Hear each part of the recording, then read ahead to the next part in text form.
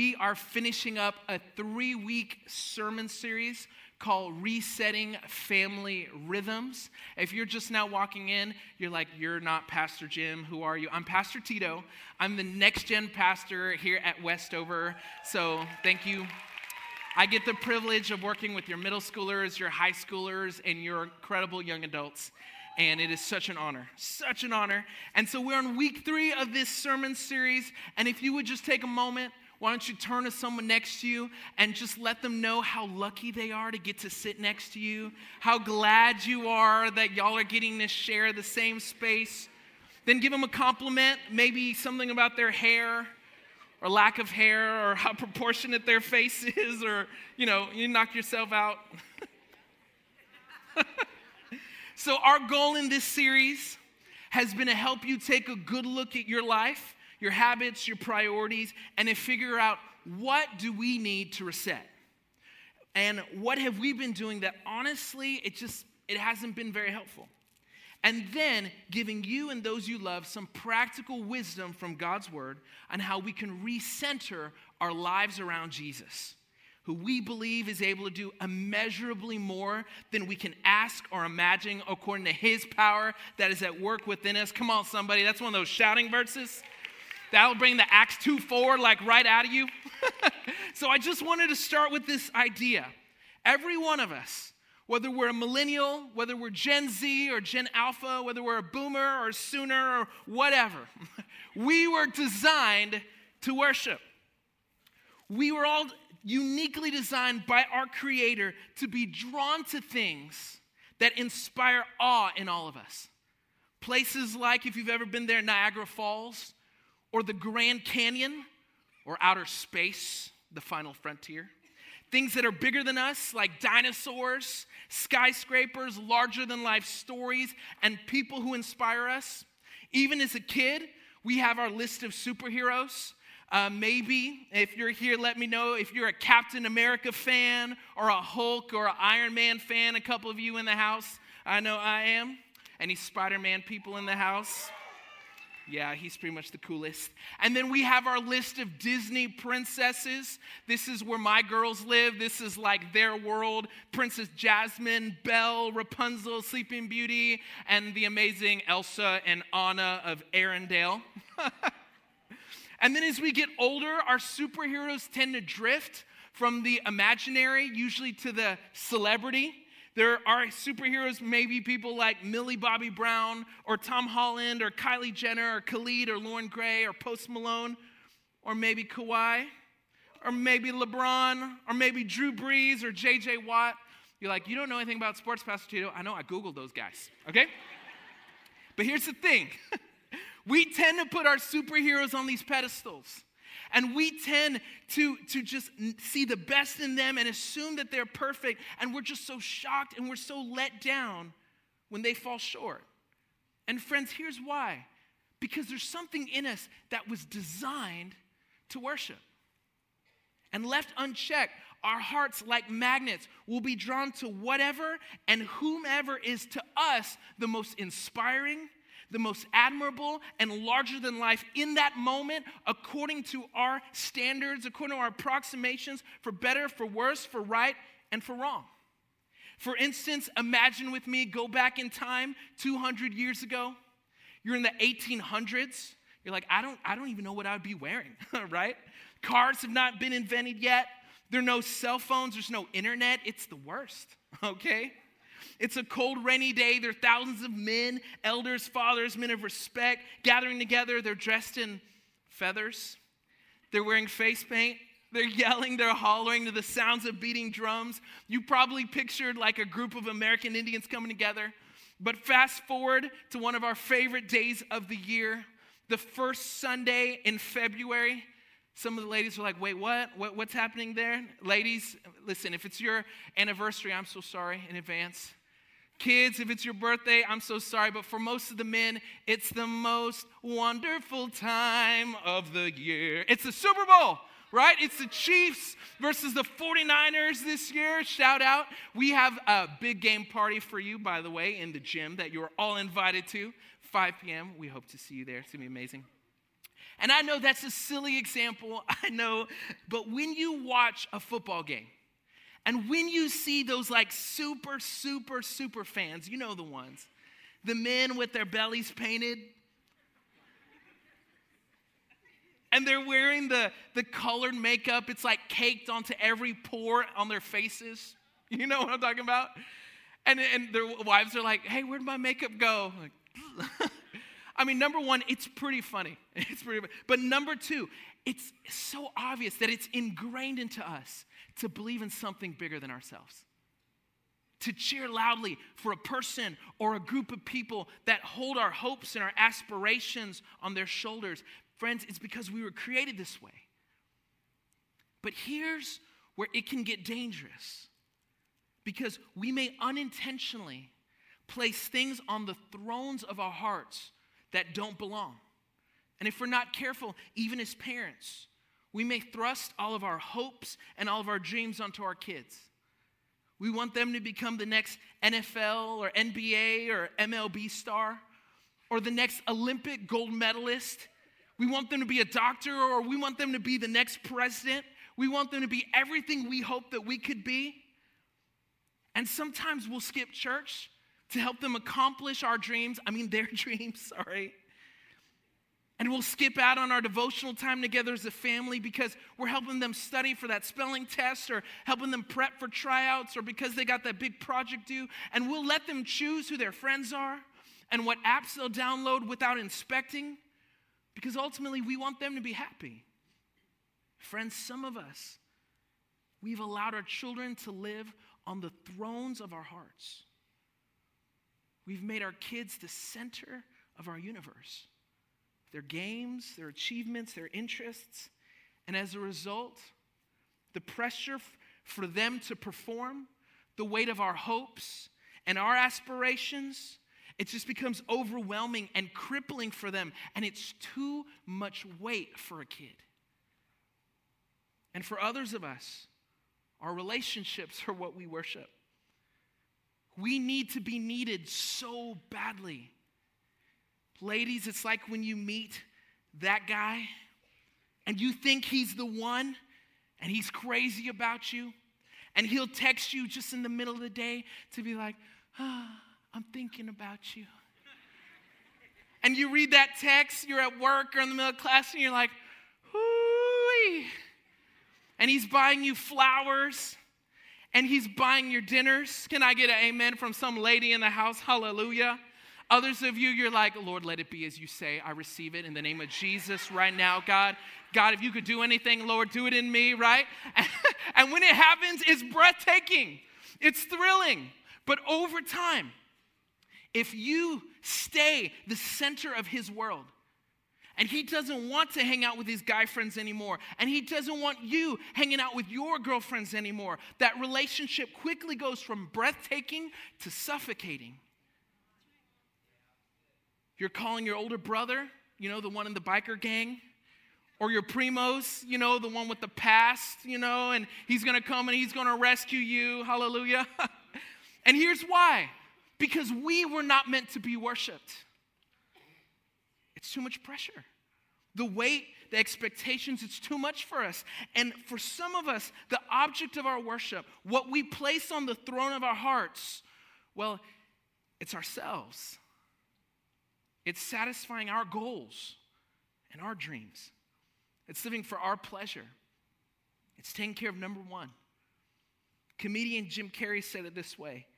I think everyone should get rich and famous. I was like, all right, it sounds good.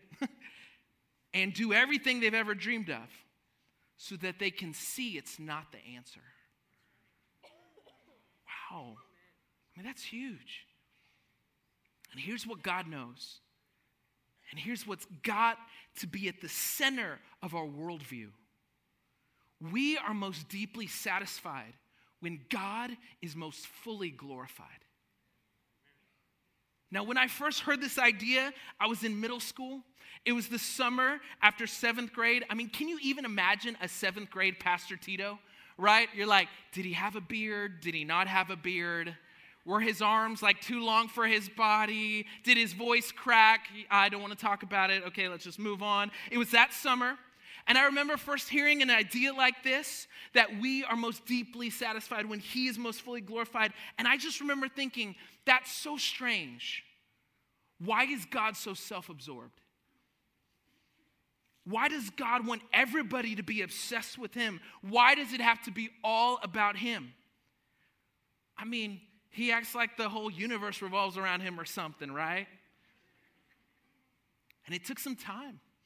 But eventually I realized that God wants us to make him the center of our lives, not for his good, but for our good. Friends, that's a big thing. God wants us to make him the center of our lives, not for his own good, but for ours. And if you think of it for a moment, I just want you to imagine you were God. Like, oh boy, you could fly. That's pretty cool. It's pretty cool. You could read minds. Awesome. You could literally do anything excellent, right? But as God, here's what you've chosen to do. You've stitched together every human being that ever was in the darkness of their mother's tummies. And you know your creation fully and intimately. And you knew that your children could never, ever truly be completely happy. They can never be deeply satisfied with just their families, with just their relationships, with just their careers, with just pleasing themselves. They would never be fully content without you.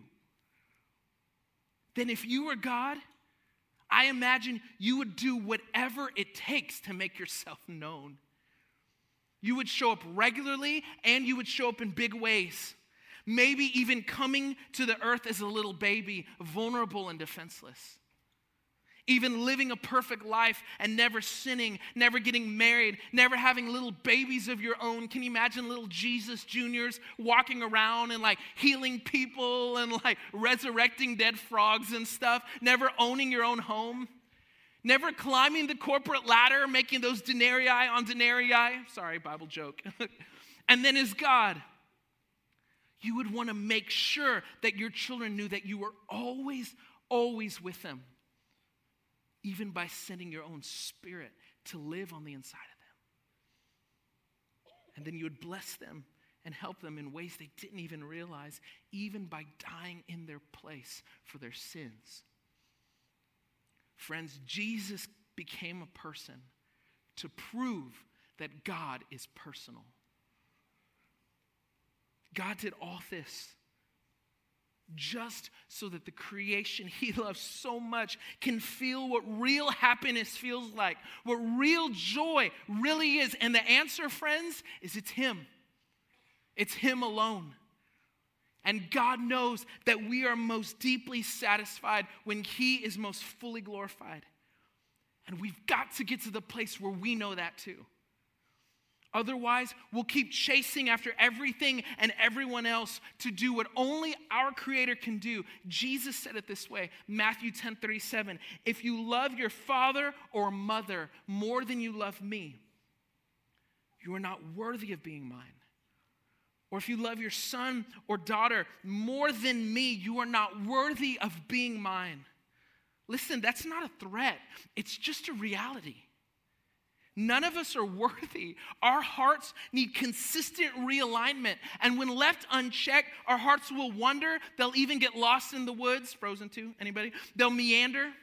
And if we're not careful, we'll love our kids more than Jesus.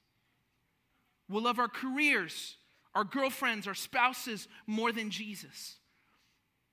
Now, we'd never, ever say that out loud, but our actions betray us.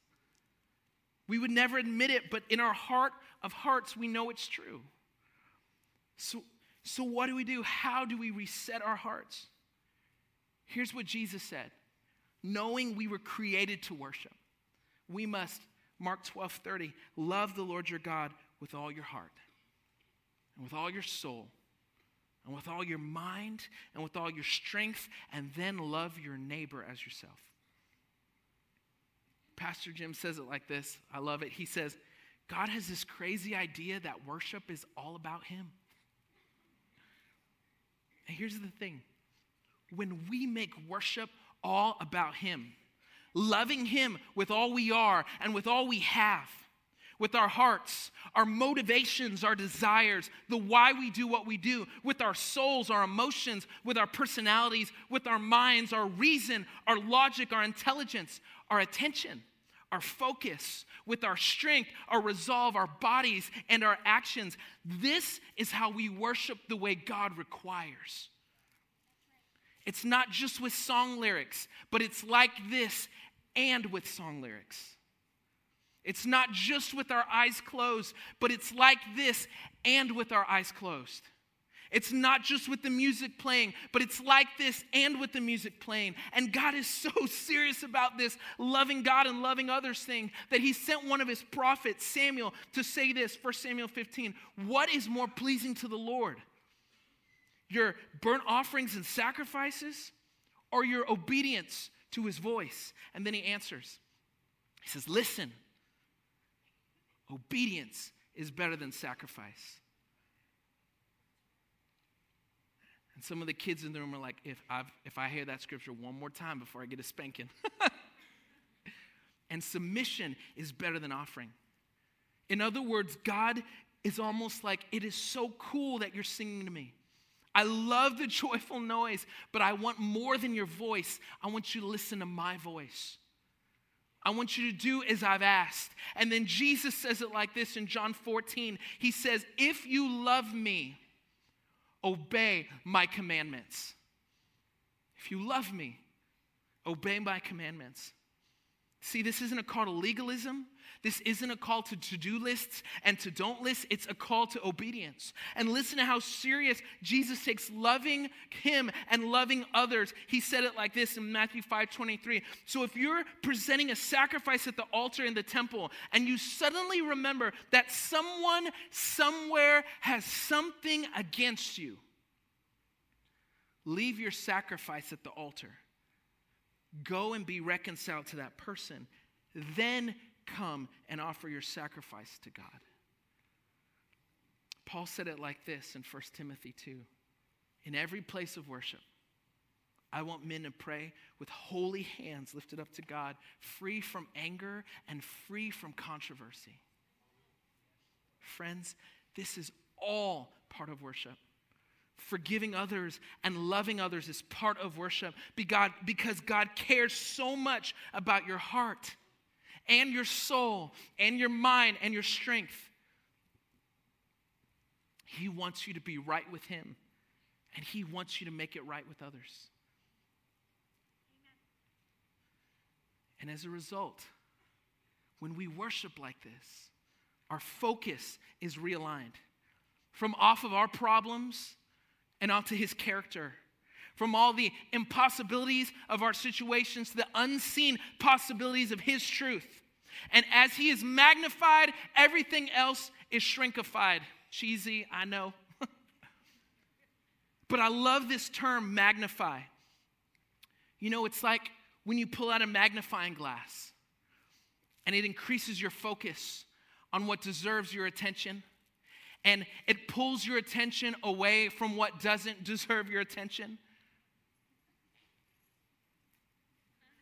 Worship's kind of like that. Worship's a lot like that. Worship is also kind of like a spotlight on a stage. And when you worship, you put the spotlight on God, on his goodness, on his character, on his inability to fail, on his love for us that never runs dry, on his plans that are bigger than our plans, and his desire to make us more like him. And what you realize is that all the unlit space on the stage is the stuff that doesn't deserve your focus in that moment. And that may be the mess that you're in. That may be the trial that you're going through. But you begin to realize that it's in those dark places that God is working behind the scenes, and he's using the enemies and he's using the obstacles and he's setting the stage for what he is going to do next.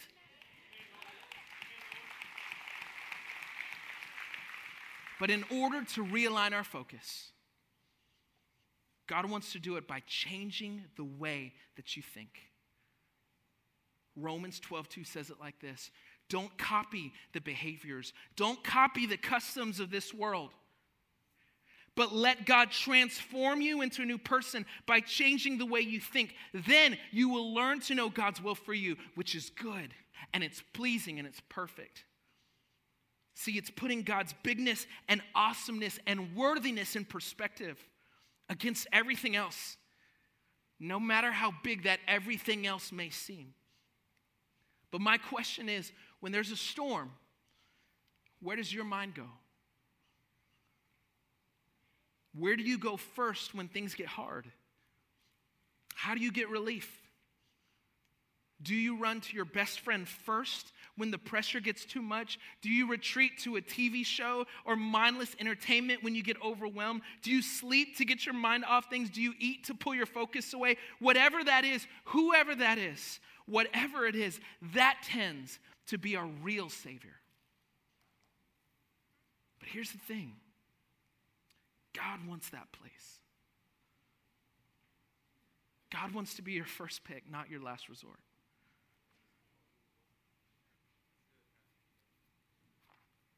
God wants to be your first pick, not your last resort. And friends, it's when we pick God consistently over time, trial after trial, circumstance after circumstance, that's when we become more like Him. It says we draw closer to Him. And God's will for you, number one, if you're here and you're like, what does God want from my life? What is God's plan for my life? God's will, number one, is to make you more like Him. The way you act, the way you talk, the way you think, the way you perceive situations. And God's will for you, number two, is that you would draw closer to Him. James 4:8, come near to God, and He will come near to you. God wants to know us more. God wants us to trust Him more. God wants our relationship with Him to grow deeper and to grow closer. And He wants that so bad, y'all. He wants that so bad. And He's already done so much for you. More than any boyfriend, more than any girlfriend, more than any spouse, more than any career, more than any superhero, more than any celebrity, all to win over our affections. And if we will come near to Him, then He will come near to us. You see, it's a promise and it's a process. And you can't get to the promise without first going through the process. It's kind of like working out. You're like, you're one to talk. I know, I'd love to be ripped. But I love ramen noodles. I love McRibs, right? I can feel your judgment on me. I know you're questioning my taste right now. And I would love for my wife to look at me and say, what a man. But I love what a burger. Come on, Pastor Jonathan. Come on, Pastor Jonathan. And for many of us, we forget that the more we spend time with Jesus, the more we choose Jesus first, even in the valley of the shadow, the more our focus is aligned. And the more our focus is aligned, the more we become like Him, and He refines our character. And when we're pressed on every side, it's the fruit of the Spirit that begins to gush out. And the more we become like Him, the closer we get to Him. And the better we know Him.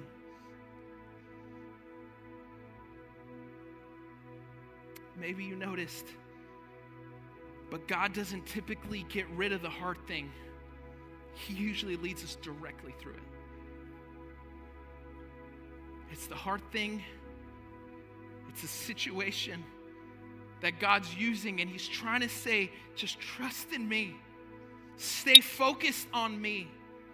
And if worship music helps, then blast it. Put both AirPods in. Go buy you some Beats by Dre. And God's trying to say, trust me. Even though there's going to be a promise, there will be a process that gets you there. And it may be going through your pain that gets you to that promise. 2 Corinthians 10:3 says, for though we live in the world, we do not wage war as the world does. the weapons we fight with are not weapons of this world. So here's what I'd like for us to do. I'd like for us to stand all over this room. And I'd like for us to fight whatever fight you're in by worshiping him. So here in a moment, we're going to open these altars. And here's what I would love, parents, if you'll gather your students and your children, and we're going to worship together. And we want to give you an opportunity as a family to sing, to lift up holy hands, to magnify Jesus as a family, and to say, hey, let's go through whatever hard times together. Because friends, strong faith builds strong families. And parents, let's model what loving God with all of our heart, with all of our mind, with all of our soul and our strength looks like. And friends, if you're here without parents or a spouse, then I'd love for you to find some friends around you. Maybe somebody in the row next to you or in front of you, one of your new best friends. And for the next few moments, I just want us to magnify him together, to make him bigger than our circumstances and our situations, and allow him to realign our focus. Let's show God that he's our first pick, not our last resort.